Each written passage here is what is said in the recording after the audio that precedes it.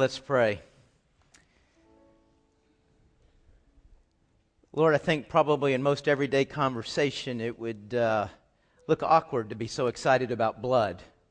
That's not another place in life where we use the word precious and blood. But Father, we do know that life is in the blood and that we can't live without it. But Father, your blood is a life that infuses us with eternal life. It is a blood that cleanses and washes away all that is wrong, all that I've messed up, all of the sin. And it's a powerful blood. It can wash everything away. It is a powerful blood because it can let me live forever.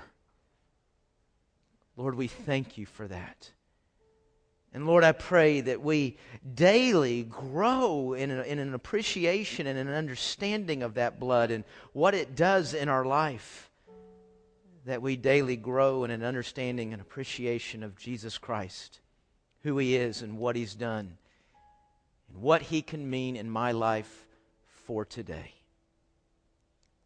May there be no more significant event in all of my life than that of the resurrection of Jesus Christ. May we live like it each and every day. It's in the name of Jesus Christ that we pray this. Amen. Matthew chapter 28, it reads like this. After the Sabbath, as the first day of the week was dawning, Mary Magdalene and the other Mary went to view the tomb. And suddenly there was a violent earthquake because an angel of the Lord descended from heaven and approached the tomb. He rolled back the stone and was sitting on it. His appearance was like lightning, and his robe was as white as snow. The guards were so shaken from fear of him that they were like dead men.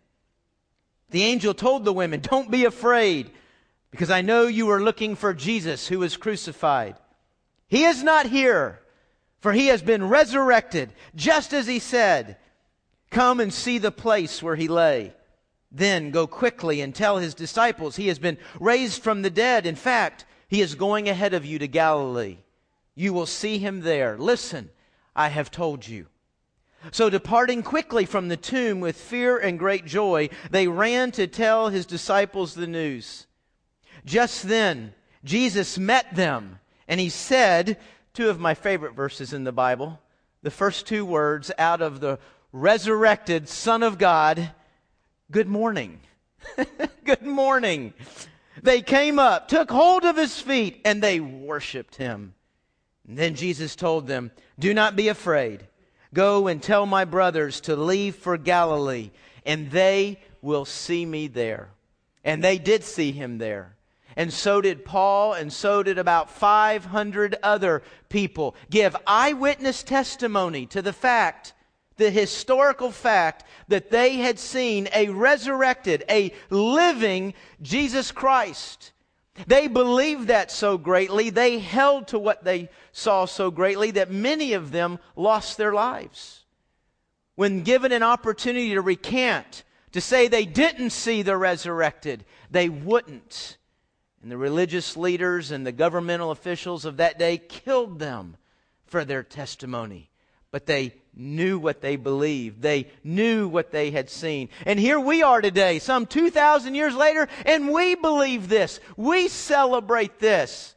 Man, why do we believe something like this? If you think about it, it's kind of outlandish, isn't it? I mean, I've never seen anybody walk out of a tomb. I've never seen Jesus for that matter. But I believe this. I believe that Jesus Christ died on a cross for my sins on Friday afternoon, went into a tomb, and on Sunday He walked out, saw two ladies, and said, "Good morning." I believe that. You believe that. That's why we've gathered here today. Somebody might ask, why would you believe something like that? Some would say that, this almost borders like a fairy tale. Why would we believe something like that? Some might say that, well, you believe because that's religion. It's the human psyche. We need something to believe in. Everybody needs a religion. Others might say, well, we believe because that's how people were conditioned, especially if you're born in America, especially if you're born in the South. You're going to grow up probably hearing this story about Jesus and the resurrection. You're just kind of conditioned to believe it. Some may not know why people believe or why they believe. I hope there's some out there that say, I know why I believe because I've prayed over it, I've studied it, I've researched it, and this is what I'm anchoring my life to. This is what I believe to be the truth. A lot of reasons why we might believe something like this. My focus this morning, though, what I want us to think about is not why we believe this, but so what? So what that we believe this? You know, I believe that Lewis and Clark walked across America.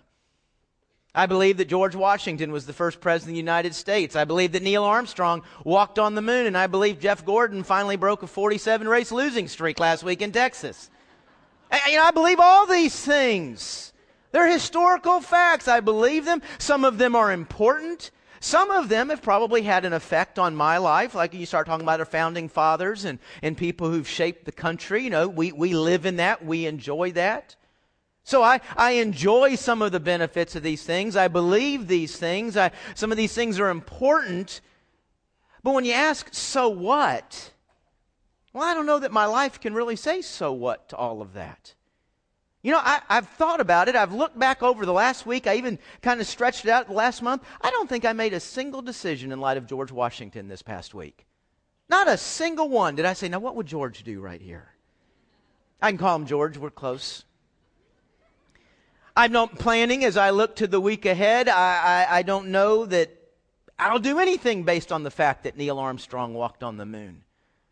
So I believe those things. They're important, but when it comes to what it means to my life day in and day out, so what difference is it making? Not very much, really. I mean, if I'm being honest. Now, is that okay if the same is true about Jesus? I mean, historical event, historical character, it's a truth back there. Is it okay to say, you know, I believe that. I think it's important. I think it's important. We celebrate it. That's why we're here this morning. We're celebrating it. But as far as what I did this past week, what I'm going to do this week is, so what? Is that okay? There's a little verse, short verse, near the end of the New Testament, 1 John 5:12. It says this, the one who has the Son has life. The one who does not have the Son of God does not have life. Okay, apparently there's a little bit more of a consequence for what I do or don't do with this historical character, this historical event. You see, if I have received this event, if I'm responding appropriately to this event, if I have Jesus, I've got life. Life abundant, life eternal. But if I don't respond appropriately, if I don't really have Jesus, then I don't have life. Well, I mean, I might be alive, I might be existing, I might be doing stuff, but none of it's going to count for anything. None of it's going to mean anything. I am just daily moving closer to an eternal death. So there's a consequence on what we do with this historical event. Now let's get the fact in our mind. Let's think about the so what. This is the fact. Jesus Christ was resurrected from the dead, living and proving to be the very Son of God. So what? Now, as we try to answer that so what question, what I want to do for a moment this morning is I want to go back to the passage I just read. There in Matthew chapter 28. And let's watch not necessarily what Jesus does, but let's watch what those regular people, just like you and me, what do they do with this historical event? What did those first people who were responding to Jesus, what was the so what? What was the difference in their lives? And we see two things. There's two so whats in their life. The first one is, Jesus Christ was resurrected, so what? So they worshiped Him. They fell at His feet and they worshiped the Son of God. Do you worship? You know, if you ask the average person, do you worship? They're probably going to answer with a time and a place. Oh, yes, I worship at Colonial Heights Baptist at the 9:30 service. We think of worship as an event that we do right here. Some of you may think of worship as being a smaller event than that. You may think of worship as being that activity that takes place right after the announcements and right before the sermon. So basically, you completely cut me out of it. Shame on you. But isn't that what we call that time? We call it the praise and worship time. Well, the truth is, folks, all of that is worship. Yes, what we do in an hour in a building here in this service, that's worship. And this is such a significant part, this is such an important part of worship that God commands in the New Testament that we not miss this. We are commanded to, week in and week out, be here. That's how we worship. That's what it means to worship. But worship is more. It includes this, but it is more than just what goes on in a particular hour at a particular building. Man, worship's how we live. Worshiping is expressing the glory and the greatness of God. And yeah, I want to do that in my songs. I want to do that in my giving. I want to do that in the way I devote my mind to listening and understanding the Word of God. But you know what? We also want to go home, and the way we live in our marriage, the way we live in our marriage this afternoon should express the greatness of God. The way we are going to make decisions this week should worship Jesus. The way we should handle our finances should show how great and how worthy He is in our lives. To see how we handle all of our relationships, the enemies, the strangers, the co-workers, the friends, the family, all of those different relationships. As I move in and out of all of those different relationships, the way I handle them should show people how great Jesus Christ is. Now that's not easy. I mean, we probably move in and throughout a lot of this stuff without ever thinking about it expressing the greatness of God. And so if we're going to effectively and faithfully do this, we're going to need three things in our life. We need three things to effectively and faithfully worship. One, we need the Bible.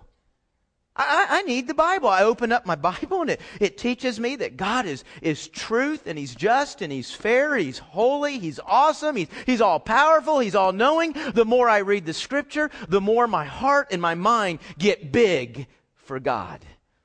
The more I see how worthy of a life of praise and worship He is. But you know what? When I open God's Word, it also helps me. It instructs me in a life that will give praise and worship to God. I mean, I talk about going home this afternoon and my marriage expressing the greatness of Christ. Gosh, what does a marriage look like that does that? Well, open up Ephesians chapter 5 or Genesis chapter 2, and it instructs, it guides, it shows a marriage that does that. Does the same thing with finances, does the same thing with decision making, does the same thing with decisions. The Bible shows me how to go through things that are scary, things that are fearful, and yet lead it to worshiping God. So the Scripture is going to instruct me on a life that worships and praises God. There's a second thing I'm going to need. I'm going to need the church. I need the church to worship. You know what? God said the way we love Him is the way we love and serve each other in the church. Now, the way I understand that, if I'm not in church, then I'm severely limited in any capacity to show God love. Now, you'll hear people say, we've all heard people say this. Well, I don't need to go to church to worship. I can do that alone. I can do that at home. Well, first of all, let me tell you something. People that say that, they're not. I mean, yeah, there's certainly an element of truth. Yes, you can worship without having your name on a church roll. You can worship. You could have worshiped this morning without necessarily being here. I'm telling you something. People that say that, they're not. They're not. You know why? Because worship's hard. You know why it's hard? Because you and I are incredibly self-centered. We really get caught in this trap that thinking all of life is about the great me. And you know what? I need church. I need a place once a week where I'm reminded, hey, there's something bigger going on than me. There is a bigger plan. There is a bigger agenda in this world than my plan and my agenda. Folks, if we're not in church, you are going to forget God and you're not going to worship Him. We need the church to worship. The third thing we need is the Holy Spirit. The Holy Spirit. Now, we're talking this morning about having Jesus. How do we have the Holy Spirit? Well, when I come to that place in my life where I trust what Jesus Christ did for me on the cross, what was accomplished here, what washed and cleansed my sin, and I place my faith in Him, not Him in the church, not Him in the good deeds I'm going to do, not Him in how effectively I look like a Christian, but 100% Him. When I place all of my faith and trust in Him, the Holy Spirit comes and lives inside me. And He's the one who guides and empowers and enables me to worship. He guides and empowers and enables me to live a life that worships. So I need the Holy Spirit. He's going to help me to do that. Do I have Jesus? Because I want to know if I have life or not. Am I doing with this historical event what needs to be done with it? Am I answering the so what in my life? Well, then we should see worship. A life, yes, a service, an hour, but a whole life that expresses the glory and the greatness of God. There's a second so what. So what difference did it make to these who saw Him? Well, there are in chapter 28, which is a short chapter. If you've got your Bible open, you see it's only 20 verses long. But the second so what is they go and tell. Short chapter, but 3 times. I mean, folks, anything that's repeated is repeated to make a point. Only needs to be said once to count. When it's repeated, He's really trying to get through. 3 times, though. 3 times in this short chapter, it says we are to go and tell. Now, folks, you know, I'm a fan, as I said a moment ago, of George Washington. I like John Adams, too. I like reading about their lives, studying their lives. I like going to historical places centered around them. But I don't go and talk to anybody about John and George. They're buddies of mine, but I don't talk with that. I don't share that. And you know what? There's no consequence for that. Neither John nor George have ever said, Randy, you're to go out into the world and talk about us. They've never said that to me. But this historical character, Jesus, has. Over and over and over, He has said, go and tell. We are to go and tell that He is alive. We're to go and tell the difference that He has made in our lives, the work He is doing in our lives. We are to go and tell with the express purpose of seeing others become followers, of seeing others become believers. We're to go and tell. And that's hard too, isn't it? I mean, if we're being honest, that whole, witnessing, going and sharing, going and telling makes us a little bit nervous sometimes. Not sure how we handle that. Not sure we want to do that. So to effectively and faithfully do it, guess how many things I'm going to need? 3. That's right. I gave it away. Did you see the hint? And you already know what 3 things they are. Number 1, you're going to need the Bible. The Bible gives me the content of what I'm going to go and tell. The Bible helps me to live a life that is conducive to going and telling. Now, praise the Lord, He doesn't call me to be perfect before I go and share with somebody what Jesus has done in my life. You don't have to be perfect. You don't have to have accomplished everything. You don't need to have arrived with God. But you know what? If we're honest with ourselves, there is a life that is a little bit more conducive to going and telling. You know, if I go and tell somebody that I just hit, they're probably not real interested in what I want to go and tell. If they know I just lied to them, if they know I just stole from them. Well, we hear so many people say, I don't go to church anymore. Why? Usually because of people. See, our lives do have an impact on our going and telling. And so the Scripture guides me, helps me to live a life conducive to going and telling. I also need can you guess the second one? Starts with a C. The church. Y'all are sharp. That's good. I need the church to go and tell. Now, we can kind of say the same thing about witnessing as we said about worship a moment ago. I mean, do you have to be a member of a church? Do you have to have your name on a church roll to go and tell somebody about Jesus? No, of course not. But I'll tell you something, if you're not a part of church, you're not going and telling. There's not 1 out of 1,000 people that has no involvement with church that is going and telling, which means they're not responding appropriately to this historical truth, which means they probably don't have Jesus. We need the church. We need the church because I said a moment ago, that whole act of going and telling sometimes makes us a little nervous. So I come to church and that command is thrown up in front of me. I see that. I'm reminded of that. I'm trained in that. I'm motivated in that. I'm helped in that. Folks, the fact is, with the church, you're going to go further and you're going to tell more.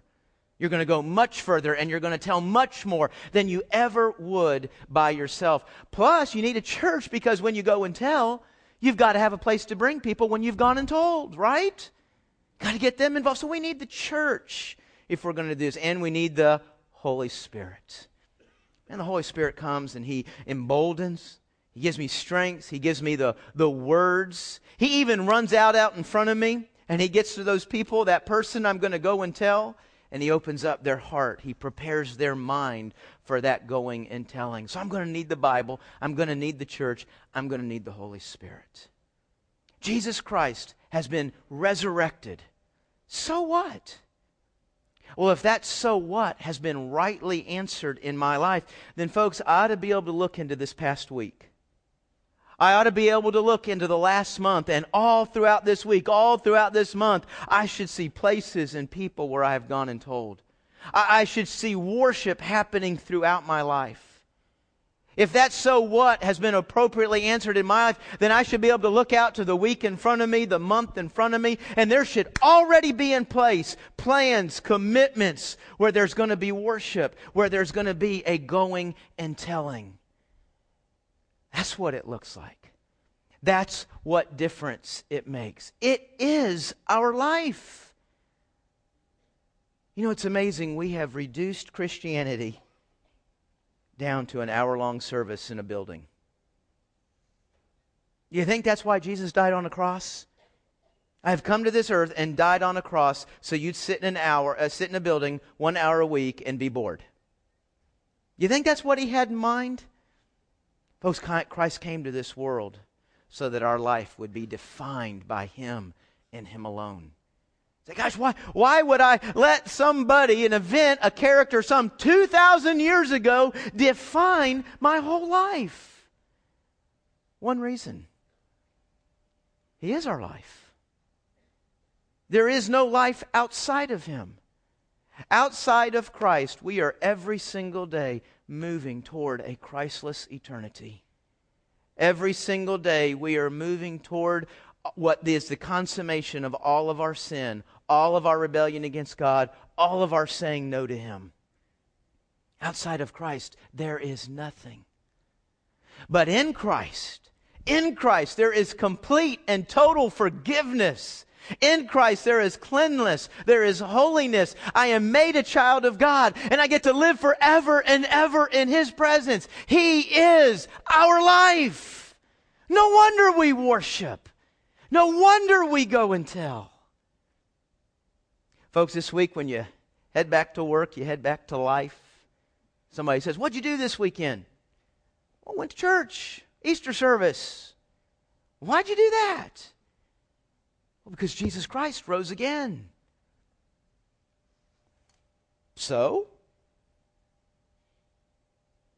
how will your words, how will your life answer that question? Let's pray. Father, I believe that for the most part, the reason every single person is in this room is because to one degree or another, we believe in the person of Jesus. We believe He died on a cross. We're pretty sure we believe He rose again. We would say it's important. Obviously, Lord, we believe to some degree it's important to celebrate it. That's why we've gathered today. But Lord, as you look in each heart and life in this room, you can see and you can tell whether we really have your Son, whether we really have your gift. You can look into our lives and you can see if the so what question has really been answered. And Father, I pray on behalf of all of us, oh Lord, we want it too. What you did for us, they're so awesome, so wonderful. Yes, I want my life. I want my life to answer that so what question. Lord, as we leave here today, I pray we leave with a commitment to really think about how our lives are answering that question. To rededicate, to refocus ourselves to a whole life, a whole lifestyle of worship, a lifestyle of going and telling. And God, as we commit ourselves to that, we thank you. Because, Lord, I feel really inadequate, really unequipped to do that. But you've given me the Bible, you've given me the church, you've given me the Holy Spirit so that all this can happen. Thank you. Thank you, Jesus. It's in your name that we pray. Amen.